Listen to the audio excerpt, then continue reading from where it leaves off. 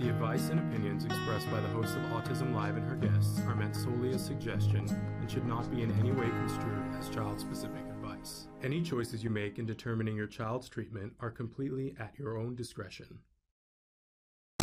Dr. Doreen Grand-Pichet is the... Dr. Doreen is an expert in autism. Doreen Grand-Pichet. Dr. Grand-Pichet. Dr. Doreen Grand-Pichet. Dr. Doreen Grand-Pichet is a visionary in the field of autism. Now you can ask her questions on Ask Dr. Doreen.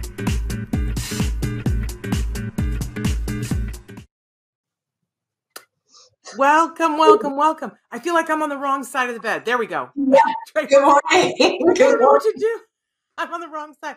There we go. Good morning, everybody. I'm Shannon Penrod. Welcome to Ask Dr. Doreen with Dr. Doreen Grand-Pichet. And look, we have Dr. Doreen Grand-Pichet. So thrilled that she's here with us this morning. She's going to be with us live answering your questions starting right now. Want to let all of you know we're thrilled to have all of you. The chat is open. If you're watching us on Facebook, YouTube, or Twitter especially, you can be writing in. People have already... I love now when we have that minute before people start writing in their questions. And so Michelle and Missy have already written in questions. It's great. We never get through all of the questions. We're sad about that, but we're thrilled. My husband is sneaking me some tea. If I were mean, I would force him to stick his face on the camera. Thank you. Anyway, thank you. Thank you, sweetheart. And don't mind us. But anyway, if you guys want to be writing in, you can right now. Don't forget that the show also podcasts pretty much everywhere that there are free downloads. You can, for a podcast, you can find us, whether it's on iTunes or iHeartRadio or a million other places, because Traven is so good. He's showing you on the screen there. I can't even remember all the places that we are anymore, but you can find us along with a backlog of videos that we've been doing. Do you realize, Dr. Grand-Pichet, that in 1 week, we're celebrating 11 years on the air. Wow, that's amazing, Shannon. Wow. It's absolutely amazing. I'm And so it's also proud of amazing. It's also amazing that Dr. Grand-Pichet doesn't look a day older, while I have turned into an you. Asian. You look gorgeous. You look gorgeous. The hair has gone gray and everything else has gone out the window. But, 11 years later, Dr. Grand-Pichet, there is a painting aging under a bed somewhere. Hey, while we're talking about her, if you guys don't know who she is, you should definitely be following her on TikTok, where she's Asked Dr. Doreen on TikTok. And you should be checking out the playlist. Dr. Grand-Pichet is a licensed clinical psychologist who's been working in this field for 40 some odd years, which is crazy. Yes, I said 40 odd years, more than 40 years. She is a brilliant mind. I believe the preeminent expert in autism in all time. And she's been working with individuals as young as babies up through senior citizens, along with their families. Always shows compassion and empathy for the individual, which we cannot celebrate enough. Thank you, Dr. Grand-Pichet, for being here. She donates this time every week to answer your questions. I do want to say that there is no expert in this field or any other field who could give individual specific advice in this format, simply because she does not have eyes on the individual. So she's going to give you information that is of a general nature, be as specific as possible when you're writing in your questions, and she may have questions for you. So ask your question and then stay tuned. But be excited to be here because she's brilliant and fabulous and wonderful. Have I left anything out, Dr. Gray? You're always way too kind to me. But thank you so much, Shannon. I appreciate it very much. And good morning, everyone. And it's lovely to be here. And Shannon, I love you. You have no idea how excited I am on Tuesday mornings to do this with you, because it's so much fun doing this. In fact, yesterday, if I may, for 1 second, I was reading a few of the questions that came in that we didn't have a chance to answer, because I'm trying to answer those on TikTok. But it just broke my heart, honestly. And my son, he's been involved with you and has done a lot of different types of creative work together with you. But we should make it clear, involved with me in projects. In projects, yes. Don't have me in that cradle. Yeah, my son is a screenwriter, and Shannon, of course, as many of you know, has this other unbelievable creative side. And so my son, my two daughters as well, have learned a lot from Shannon. But yesterday he was passing by and he just heard me going like, oh my God. And I was just like, and I was reading a couple of emails and I just started to read a few more. And honestly, I cannot, I didn't know what to do. You know, I was sitting here and I was thinking, how can we help these parents? Forget about, like, it's one thing. I've dedicated my whole life to trying to help the children and to treat the children, right? And to teach everyone ABA and all that sort of stuff. And I just, sometimes it's not really about learning what to do as much as it is about just having someone that you can vent to and having someone that can just, you know, put their arms around you and say, it's going to be okay. You're going to be okay. You're going to make it through this. And, you know, as you know, Shannon, I've always said the thing that pulled me into this field all the way back 1978 was the parents, was moms who would come into my office at UCLA and would sit down and would just tell me, just pour out their hearts. And that day, you know, at that time, I just realized there's no way I can walk away from it. How can I walk away from this and do anything else? And I felt the same draw yesterday when I was reading these emails, and I wanted to talk to you about it, which, you know, after the show, of course, we'll have some time. And just thinking, like, we need to do something just for the parents who are struggling. And there are so many parents where the mom or dad feels completely alone and just overwhelmed by the tough side of autism, let's put it that way. And so I was very excited this morning to come in and help and answer some questions, but I'd love to hear from some of the parents as well. You know, how can we help more when you're struggling? I love that. I do want to say that Missy has already written in and said, I love Dr. Doreen's TikTok, and we Well, love thank what you're you. doing over there because it's absolutely amazing. A lot of people are writing in. Let me say hi to some people to start. Hi to Michelle, Missy, of course, Aisha, Parker, Amanda, 619 Poker King. Glad that you're here. Gareth is here with us. Chelsea is here with us. Sue is here with us. So thrilled that everybody is here this morning. I think I'm going to jump in with Gareth's question, even though you said you were asking about parents. We're going to get to parents, but Gareth had written in and said, I want to ask this question. Please, can the group tell me, and my chat just jumped. Please, can the group tell me, after you have had a diagnosis, why have I been told by family, friends, and partners, you're normal? You don't have autism. And he says that this is really hurting me. So maybe Dr. Granpeesheh, because you've worked with a lot of families and seen this kind of thing, maybe you can shed a little light. And then if others want to jump in, Gareth is writing on Facebook. If you're on Facebook and want to tell Gareth your thoughts on it, if you're watching at home, you can absolutely give him some support there as well. But Dr. Granpeesheh? Yeah, Gareth. So I guess I start by saying, you know, have you thought about why it's hurting you? Because really, it doesn't matter what other people think. It never should really matter to the point where it hurts you so much. So I think the focus should be more on what is it about that is hurting you? I mean, I have a lot of adults who I've seen who some do fit the criteria, and it's a relief for them to know that they are part of a bigger group. It's a relief for them to know why certain things are difficult for them or have always been difficult for them. And then there are others who really don't fit the diagnostic criteria of autism, but fit other diagnoses, for instance, social anxiety disorder, or depression even, or a variety of other things. So what is it that is hurting you? If you believe that the diagnosis that you received was accurate, then that's all that matters. And, let's go with that and believe in that. A lot of lay people have a lot of opinions, but unless you have training in diagnosis, it doesn't really matter. And perhaps you can, if you feel that autism really is the appropriate diagnosis for you, what I would do is try to educate those people about the various symptoms of autism that you feel you have. And a lot of times people don't know enough about autism, and they think, oh, it's got to be, one way or another.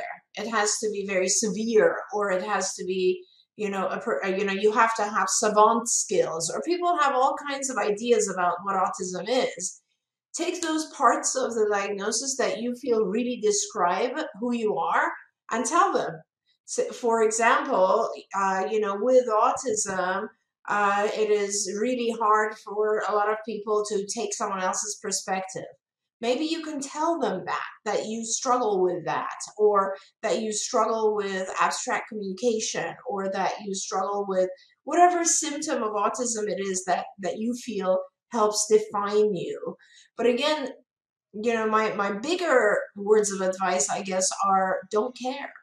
Try to not care. Try to just, everybody has to live their own lives, and if we cared about everybody else's opinion, we'd be lost.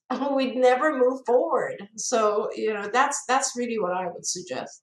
I love that. I have, somebody had said the phrase to me many years ago, other people's opinions of me is none of my business. Exactly. And I really took that on. And then when I really truly had to learn it was when my son was diagnosed with autism. And it's something that I say often, other people's opinions of my parenting is none of my business, because I would care deeply. And when you start doing the math and draw it out on the chalkboard about, does this person really understand what I'm going through? And so if the answer is no, then how would I allow their judgment of what I'm doing really matter to me? Yep. It's hard. It's really hard. Because you have to separate yourself from it that way and realize that whatever they're thinking has more to do with them than it has to do with you. There was a dear friend of mine that just would not accept that my son had gotten a diagnosis of autism, and would say to me all the time, no, and then he would fill in the blank of why. I was like, well, why have multiple doctors said this? And he would say things that were really upsetting, like, you just wanted attention. You just really. Yeah. And it didn't work for me. And I ignored it for a long time. And then I found myself wanting to be around him less and less, Yeah. Because I don't really want to hear that. Melissa wrote in replying to Gareth and said, people don't see all of the things that you're struggling with inside, especially if you're good at masking. And that's a beautiful comment. And you're absolutely right, Melissa. Nobody knows what we go through. Only we know. And, hopefully you had a good diagnostician, and that's all you need, really. There we go. Okay. There's so many comments coming in. It's like, it's like Sophie's choice here. I want to answer everybody's questions. I do have to start with something quick, though, that somebody wrote in the night, and they were on our website and said, is this information free? And I'm so happy to report that, yes, all the information that we provide here is free, which is really, I'm very, very proud of. Missy wants to know, hi, Dr. Doreen, what services are out there when your child has graduated from ABA, is getting bigger, 12 years old, and still displays aggressive behaviors? How do we keep him and everyone else safe? I love that question, Missy. Sending you a hug. Yeah, so many ways a hug. And what a great question, Missy, because, what you do, you can do two things. One is you can learn the different ways to manage the aggression. We could talk about it a little bit today. Or you can go back in and get ABA. I mean, let's be very clear. ABA, when you need help with a challenging behavior, ABA is the way to go. So it's not, ABA is not necessarily just for very young children who need a comprehensive kind of teaching program. ABA is for when you have aggressive behavior. That is an exact reason why you would need ABA. Because the way to, and you will get insurance coverage for it no matter where you are, and you will get an intervention. It might not be comprehensive, it might not be, you know, hundreds of hours over a long period of time, but it will be an intervention that is very helpful, and you will get board certified people coming into your house and teaching you how to manage the aggression. Now, I will tell you some of the stuff about aggression and how to manage it, but it is difficult, especially when your child is 12. And this is also one of the things that I was reading this weekend that kind of brought tears to my eyes, was that a lot of parents deal with aggression and nobody knows. We don't talk about the aggression from our kids because we're kind of afraid to talk about it. We're afraid to jeopardize their futures or their placement, and we're afraid of people judging us and thinking this must be a bad parent who has an aggressive child. And it's none of those. It has absolutely nothing to do with that at all. All it is that your child has learned that aggression is a functional form of communicating whatever it is he wants. You know, it's funny, I don't know how many of you guys saw the Oscars the other day with Will Smith getting very upset and going over and hitting Chris Rock in the face, and that's aggression, right? That's assault. And somewhere, you know, Will would have learned that a certain level of frustration is sufficient to justify aggression. And, you know, in my life, in my society, in my environment, that it's not. There is no level of frustration that justifies aggression, right? There's just no level of frustration that allows that. Our kids learn that if they are very frustrated, if they aggress, people will try to figure out what they want and will give it to them. Now, what they want is usually either they're trying to communicate, I don't want to do this, leave me alone or else I'm going to hit. Or they communicate, I want to go outside and no one's letting me go, I'm going to hit. Or I want an object, or I just want your attention, or it could be a variety of things. Like one of the things I was reading this weekend had to do with a parent where the child would just get frustrated about things in life, like it's snowing outside, so I can't go outside and play with the dog, and then would aggress, right? And so for the child, it has become a form of communication. I'm going to say this, and this is super important. No challenging behavior, none. Aggression, tantrums, hitting, biting, kicking, spitting, running away. None of these are a symptom of autism. None of them. Nowhere have they ever been written as a symptom. When we diagnose, we do not look at those because they're not considered a symptom of autism. What they are is just a form of communication that the child has learned. Now, think about yourself. If you were trying to communicate with people and either you didn't understand their language or they didn't understand you, you'd get frustrated, right? And you would hit, pinch, pull, whatever it is, you'd aggress. And that's kind of a natural thing that happens. What we need to do is to teach our kids aggression doesn't work, language does work, or some sort of communication could also be non-vocal communication. And that's really the difference. And the way we do that in ABA is that when the child, first of all, with aggression, you need to block it because people can get hurt, right? So as soon as the individual is about to aggress, he needs to be stopped physically and then given the words to ask for what it is that he wants. And that's where it becomes super important to have a professional, because a BCBA will come in and identify what it is he's trying to communicate. And that's what we call the functional behavior assessment. So it's kind of like an aggressive act occurs. Sometimes it's really hard in the middle of that to figure out, what was he trying to go? Why did he do that? Why? What was the why? And the why is what we call in behavioral language the function. And there are ways that we figure out, oh, he did this because what he wanted was this, right? And you have to figure that out, because if you don't know the function, if you don't know the reason for a behavior, you're not going to be able to change it successfully. It's not about punishing a behavior. It's about replacing the behavior with a more adaptive form of communication that is easier, okay? Because aggressing is not easy. Like, the person who's aggressing also wears themselves out. They're like having a tantrum. It's very exhausting. So you need to figure out, okay, he's about to aggress for this reason. Before he aggresses, I'm going to have him just do an easy thing, like ask for it, or ask for a timeout, or say, I want this object, whatever the reason is, right? Give him an easier way of asking for that so that his frustration dissipates and he doesn't get aggressive. Now, when you're dealing with a 12-year-old or older and there's aggression involved, I will always recommend that you get a BCBA back in.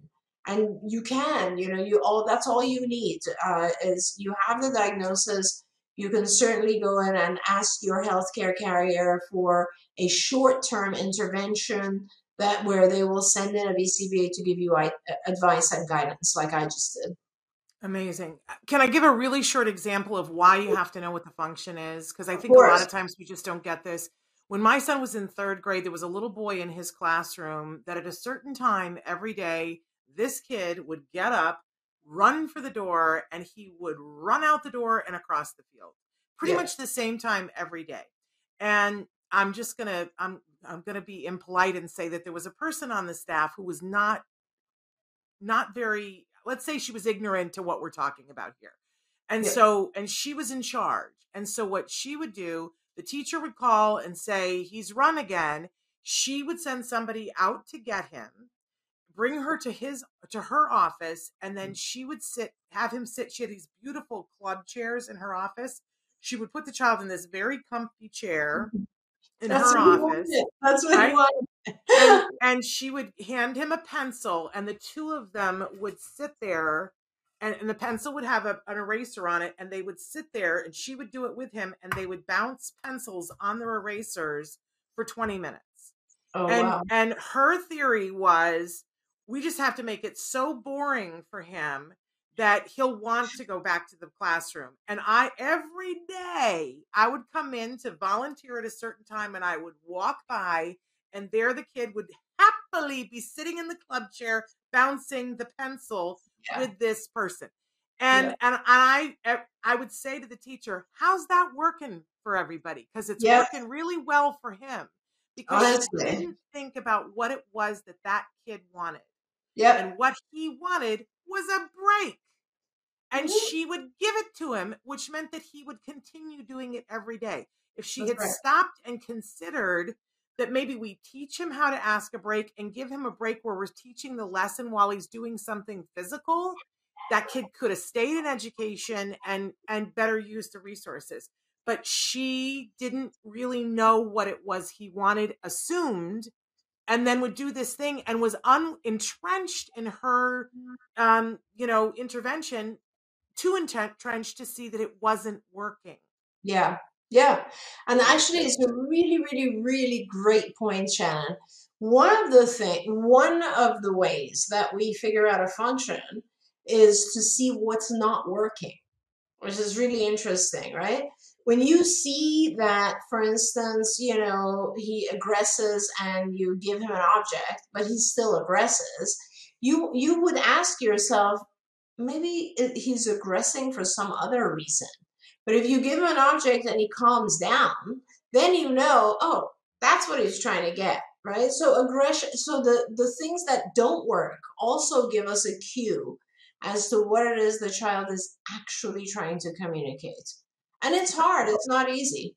But I so appreciate you saying that you need to work with an expert. I want to say, too, we've talked about this a little bit before on the show, that when you are a parent who's getting hit, it is very easy to get upside down. And I suffered from something that I now talk about with parents and have heard from parents, and it's very scary because all the things that Dr. Granpeesheh was saying, we start to hide it because we don't want people to judge us.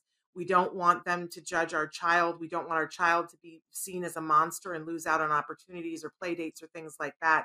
But then what ends up happening, honestly, is, and I heard it in my own brain and I hear it in other parents' brain, we start to say, maybe I deserve it. And that is when you know that you are upside down. And I said it myself, and I've heard it from so many moms, especially that we justify it and say, because it's like your brain has to come up with a way that it's not your child's fault. And so you say, I deserve it. I deserve to be hit because it must be something I'm doing wrong, or you fill in the blank with what you think it is that you're doing wrong.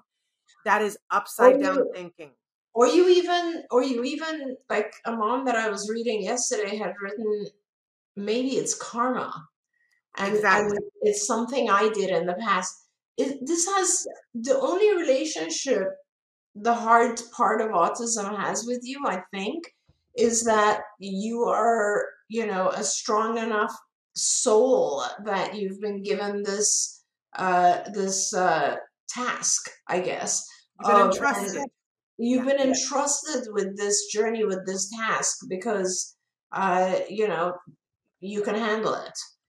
It has nothing to do with karma, and it has nothing to do with anything you have done. I've had so many parents come to me and say, was it because when he or she was younger, I picked him up and shook him because I was angry? Like there's so many things that we go back to, and it just isn't, and it's not helpful, and you just need to kind of move forward and just not blame yourself ever. And if you're in that mode, if you're thinking that way at all, it's time to acknowledge it. I felt that way. I felt that way. I do not feel that way now. If you're feeling that way, it's time to get help. You need some support with that to help you to get to another place, a better place in the sun. All right, I'm going to move on to Sue. She says, hi, Dr. Doreen. My son attends center-based ABA. It's been a year. He has started, but he still has got problems with stimming and a lack of independent play. I can't control his stimming. There is an obsession with fans. Yeah. But we don't know how old this child is. Sue, if you're there, if you can tell us how old the child is. Yeah, and I just have so much to say to Sue here. I don't know how to contain it in a small moment of time. So, there's a, and it would be helpful to know, because if he is younger, then there's kind of there's a plan, there's a curriculum, and there's a series of things that we go through. He's 4. Okay.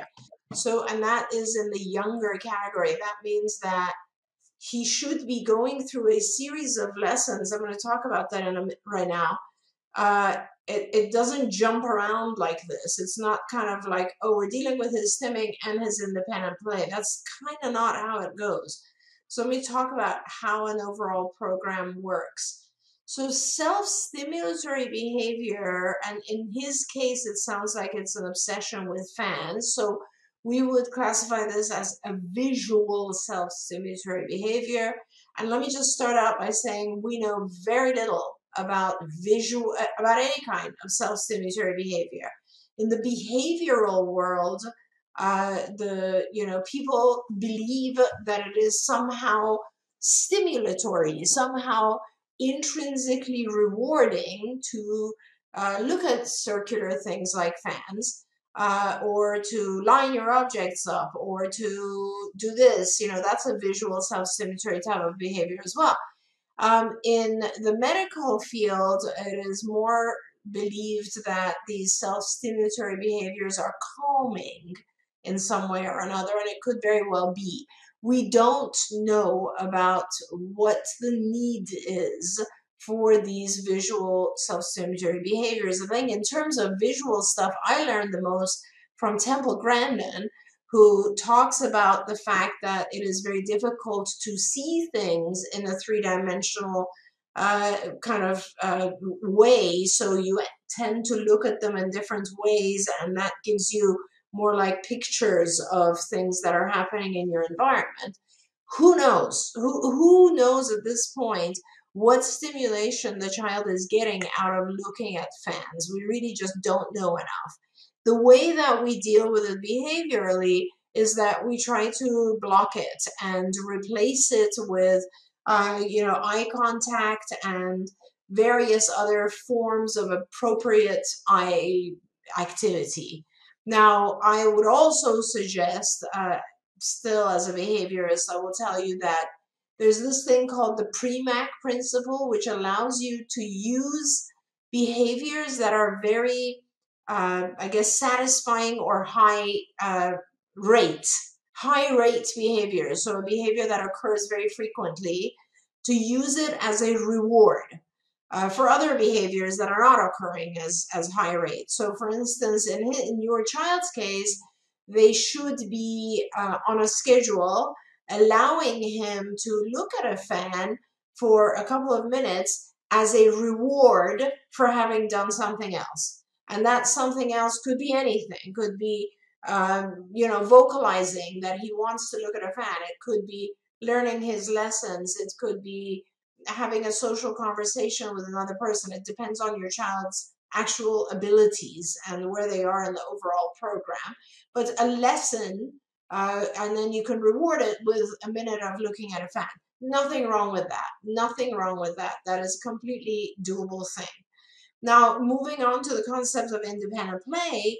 Independent play is a very, very advanced play modality. And I'm not sure your child at 4 is quite there yet. It depends on how much therapy he's already had. If he's 4 years old and he started when he was, let's say, 3, and just looking at the spelling, it looks like you're in either London, New Zealand, Australia. You're in a English, British type of country. So I don't know really if you're getting intensive ABA.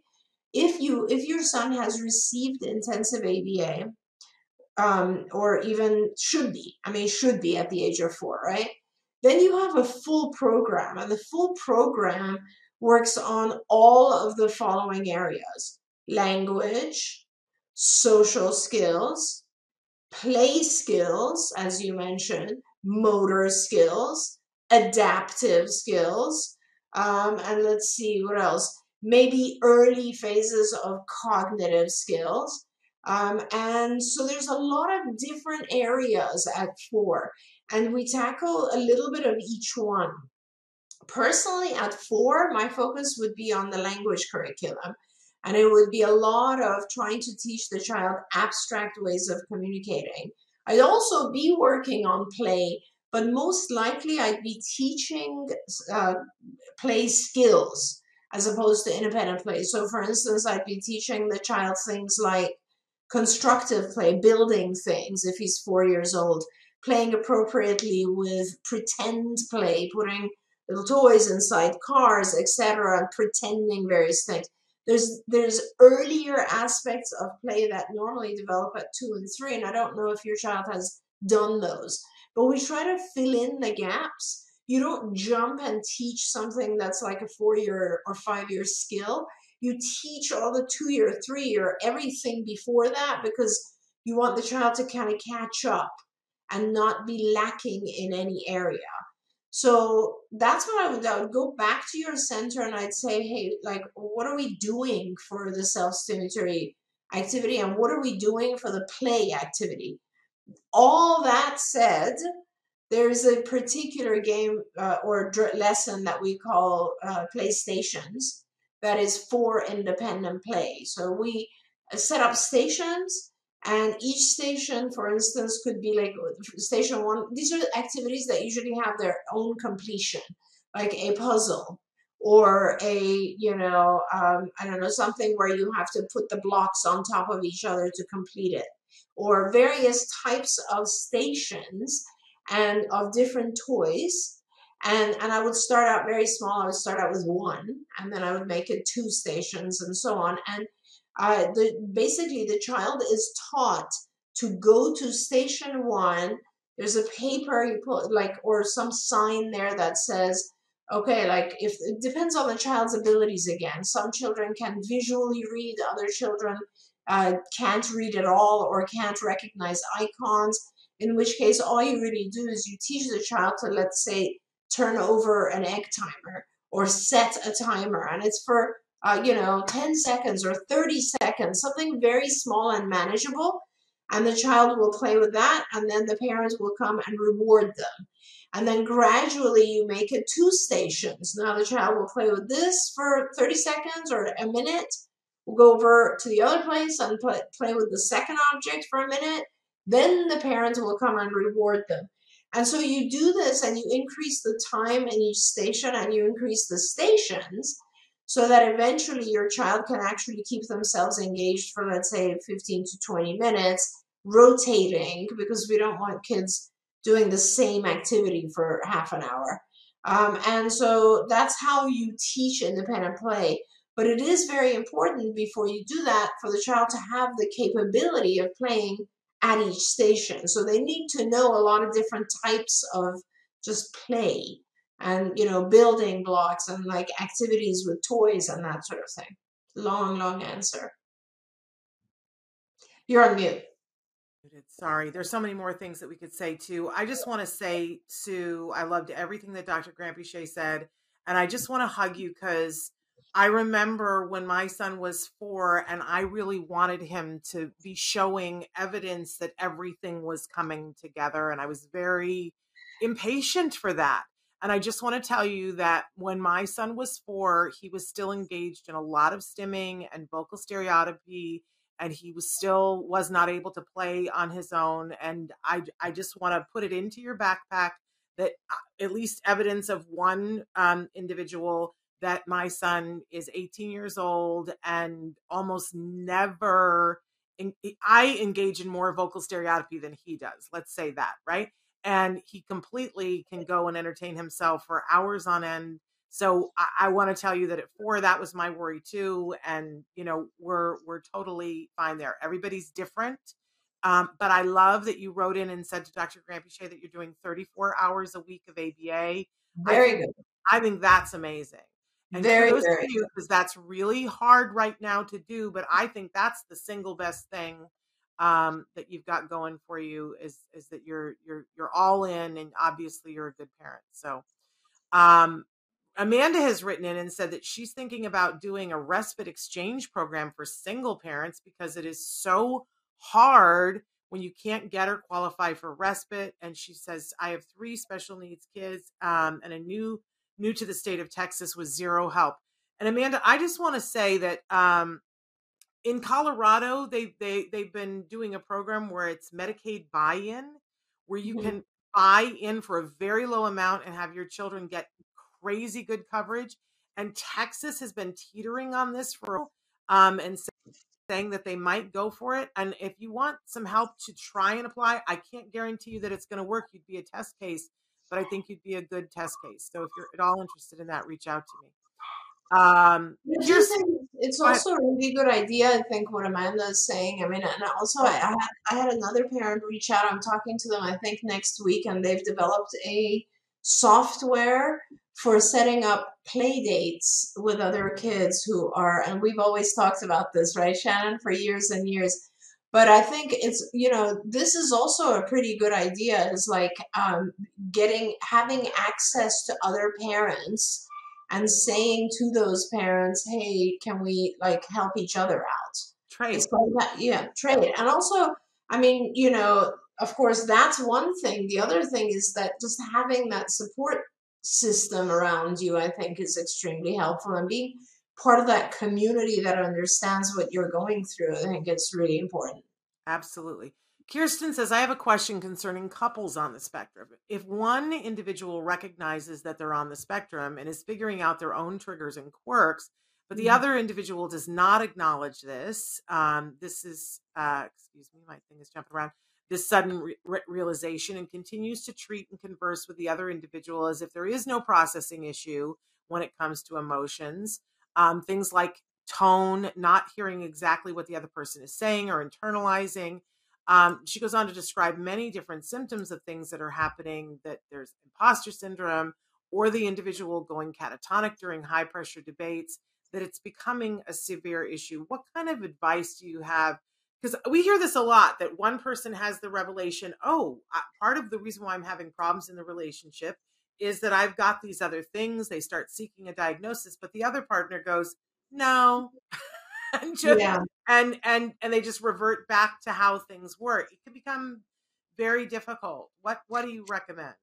Yeah, so it's so funny though, Amanda, that you said this because, if you This think one is about it. Kirsten. This one Oh, is sorry, Kirsten. Kirsten. Yeah, and by the way, Traven, I just lost my entire chat, so not sure what I can do about that. But when that happens, it's funny because when I was first hearing you say that, Shannon, I was like, okay, I mean, this pretty much happens in almost all relationships, right? So, and it's wonderful that at least, if both couples are on the spectrum here and one has recognized that this has to do with the autism that we both have, right?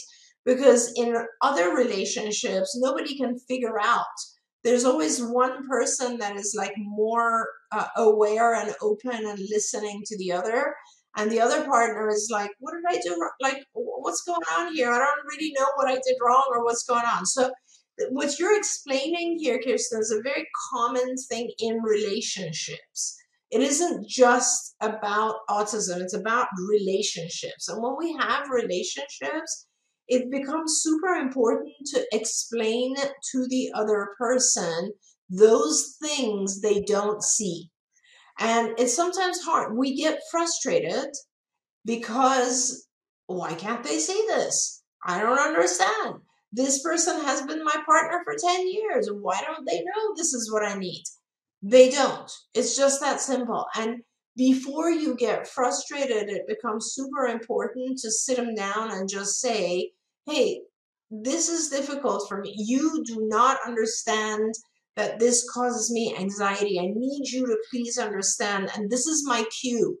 When I'm about to do this, it's because I feel anxious.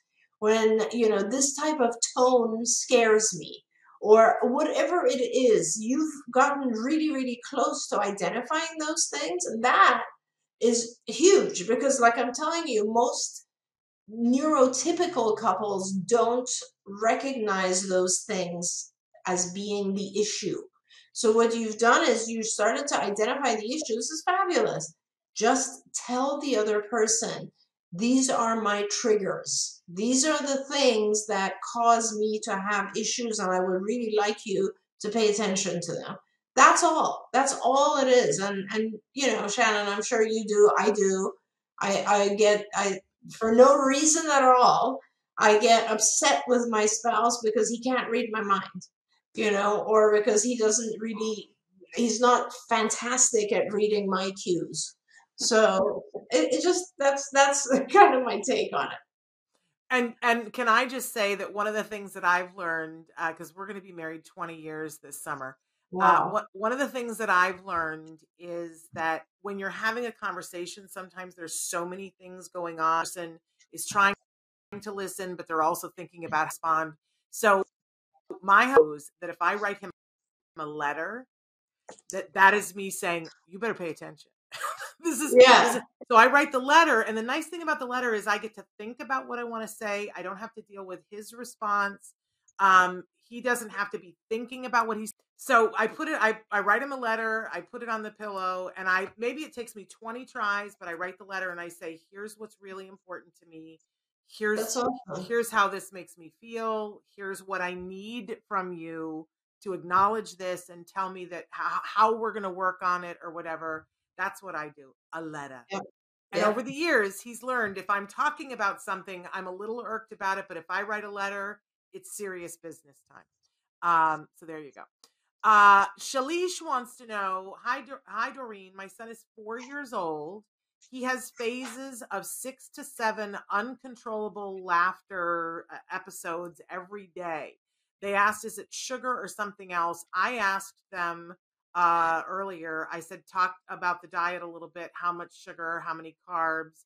And her response was that they took sugar out of his diet about a year ago because they saw a correlation with sugar.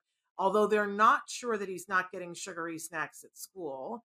And I asked about carbs, and she says, she says he eats fruits like oranges, strawberries, but less carbs, ? So there we are. We're going to start to talk about diet. You know what that's going to be like. Yeah, I'm going to try to contain it here. My initial reaction as soon as I hear uncontrollable laughter is not sugar, it's yeast. That's my first go-to, because I've seen it actually. And so yeast, of course, I'm not going to talk for an hour about the fact that a lot of our kids struggle with yeast, but this has to do with usually it has to do with early exposure to antibiotics, or it could be a variety of other things, but our children lose the healthy gut bacteria that prevents them from growing yeast, and therefore they start to experience candida. And candidiasis or candida can have a lot of different kinds of effects on behavior. So one of the things is that, there's two sides to it. One is, sometimes when your child has high levels of yeast, and this can be tested for, but sometimes when that happens, your child will seem very kind of zoned out or tuned out, not involved, not able to engage, not able to pay attention. And what's even more important and interesting is that if you connect with a physician and the physician gives you antifungal medications for the yeast, and there's a variety of them, Nizoral, Diflucan, etc. These are, medication that the child takes orally. And when you do that, there's this phase that we call yeast die-off, and that is a lot of giggling for no reason. So, and it doesn't have to necessarily be even medication. Sometimes the gut is forming its own bacteria and there's a yeast die-off reaction. So I would really, really go see a physician and say, I think my child has yeast. I think it's a candida. Can you do testing, blood tests to determine whether or not that is correct, and can we treat it? And then you have to be very patient because the treatment takes a little bit of time.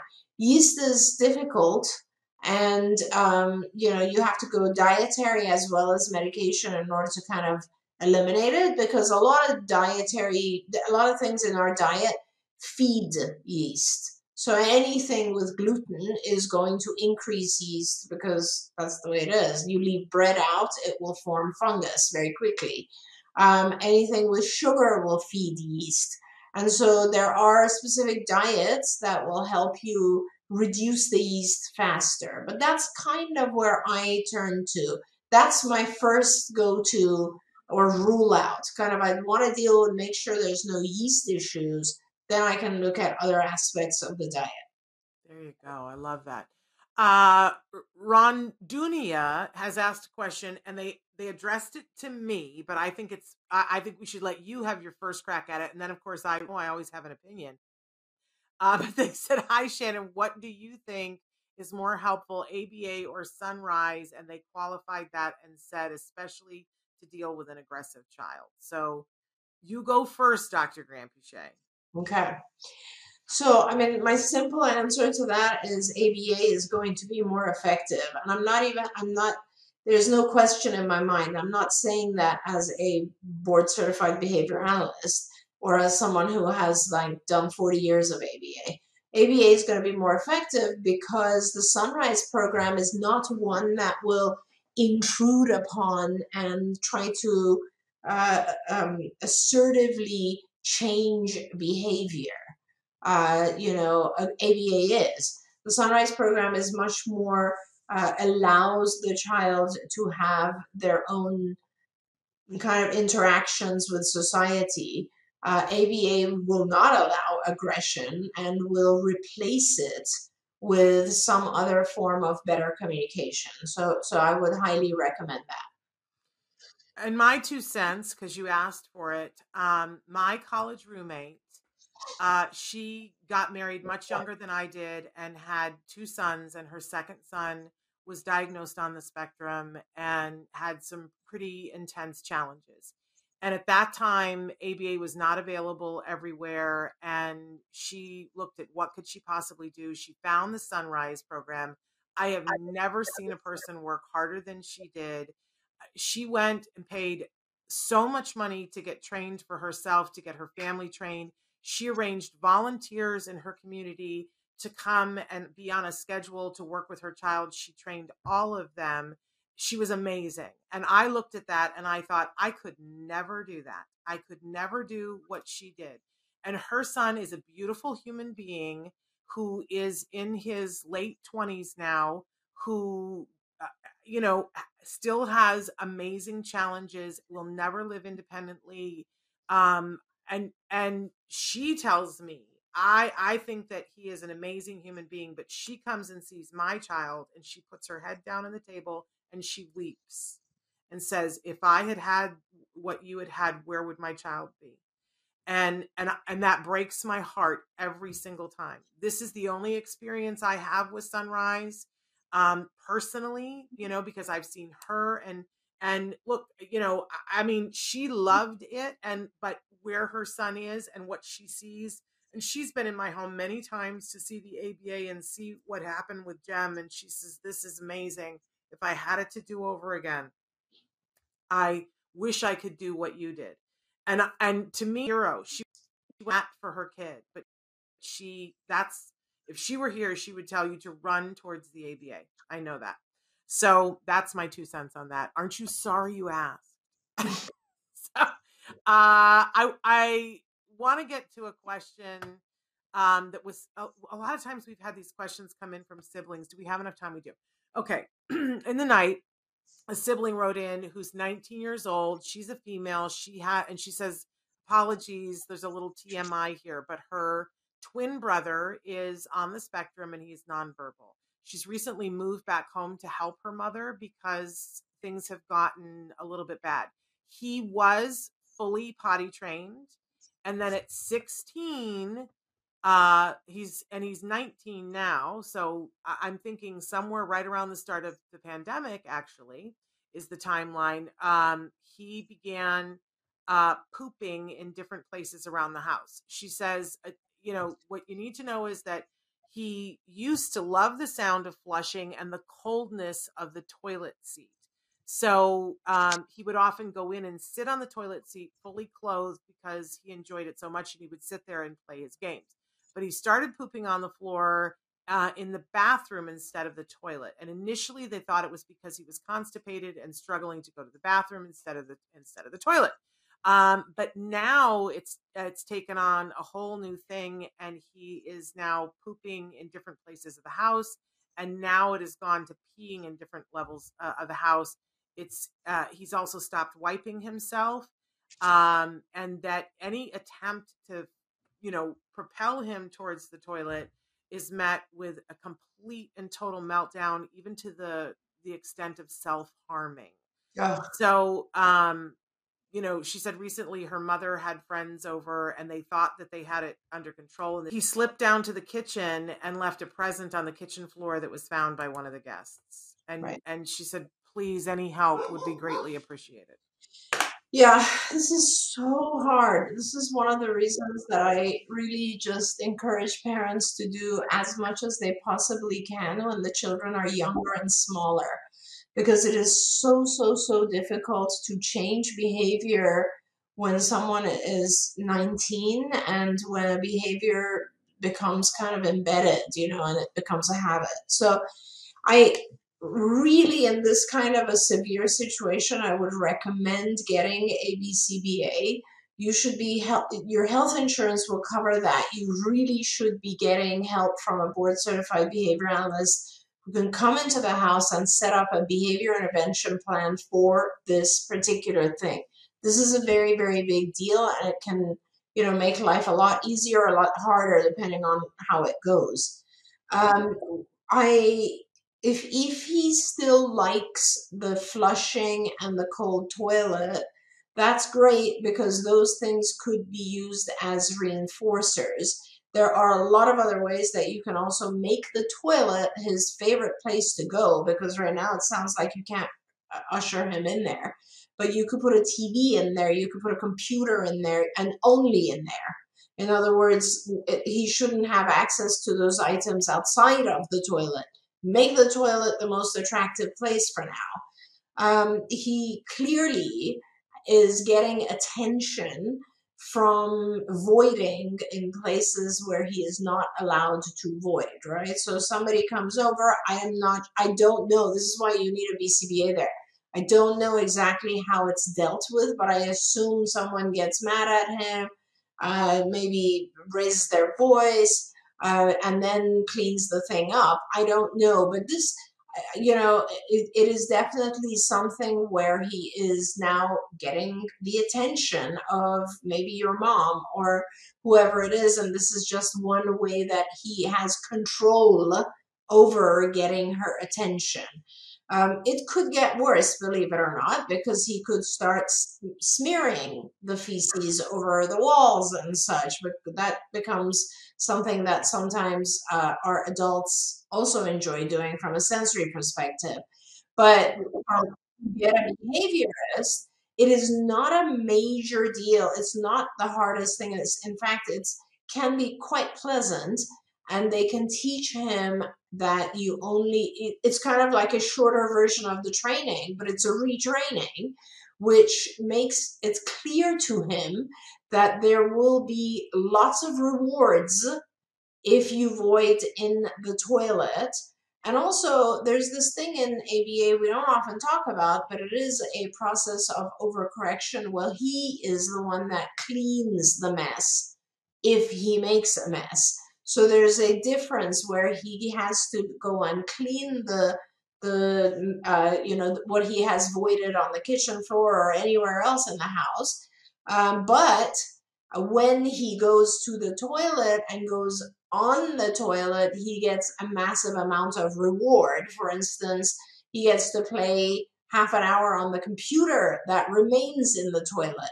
So in other words, rewards that are not otherwise available and are meaningful to him are attached to going and voiding in the toilet itself.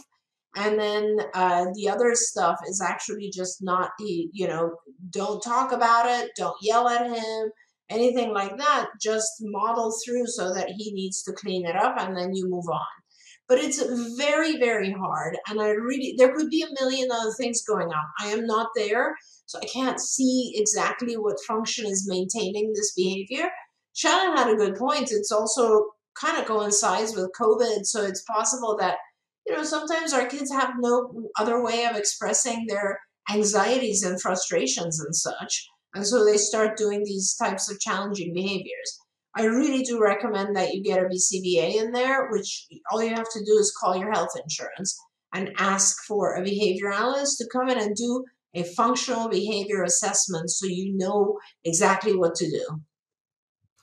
Wonderful. Yeah, I've heard you and other experts talk before about when potty training is very solid and there is a sudden change, that you really got to look at what else changed, and that sometimes there's some sort of trauma. And I think we need to be careful about, trauma could be you had a nightmare and now it's bothering you, but something changed. Yeah. Constipation could be the trauma. Yeah. I mean, something changed. Yeah. And that it's kind of important to be looking at that too, because that's going to inform how you do things. Really quickly, and I wrote something back, but, a couple of people have written in and said, now they're interested in ABA, but is there an age that's too late? Someone said, is 6 years old too late?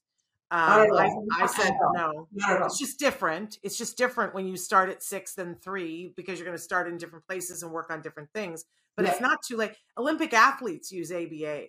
Yeah. So it's a teaching method, and so not too late. We're out of time. I don't even know how that happens, Dr. Granpeesheh, but you've been answering questions on Ask Dr. Doreen that we don't, on TikTok that we don't get to. So if any of you are interested and you want more, head on over to Ask Dr. Doreen on TikTok. Are we having you next week live, Dr. Granpeesheh? It's the first week in April. Between now and then, we're going to start moving into our new studio, and we're very excited about that. But I just want to say that someone may or may not be having a birthday coming up very soon, in the very beginning of April. So if anybody, you guys have a week, if you want to send in birthday messages for Dr. Granpeesheh. Yeah, that's so kind. I would be happy to ferry them to her. If any of you wish to wish her a happy birthday, we would be happy to devote some time to that. I'm sorry that we didn't get to all the questions, but make sure that you're here with us tomorrow. We've got an amazing, we were talking about helping parents. We've got an amazing coach for parents to help them to deal with some of the feelings that's going to be with us tomorrow. So that should be very interesting. Nice. And then on Thursday with Nancy Allspaw Jackson for Let's Talk Autism with Shannon and Nancy, we have an autism dad. We don't have enough of those, right? Who's written a new book talking about what that is like, called Apollo Autism. So I can't wait to learn more about that.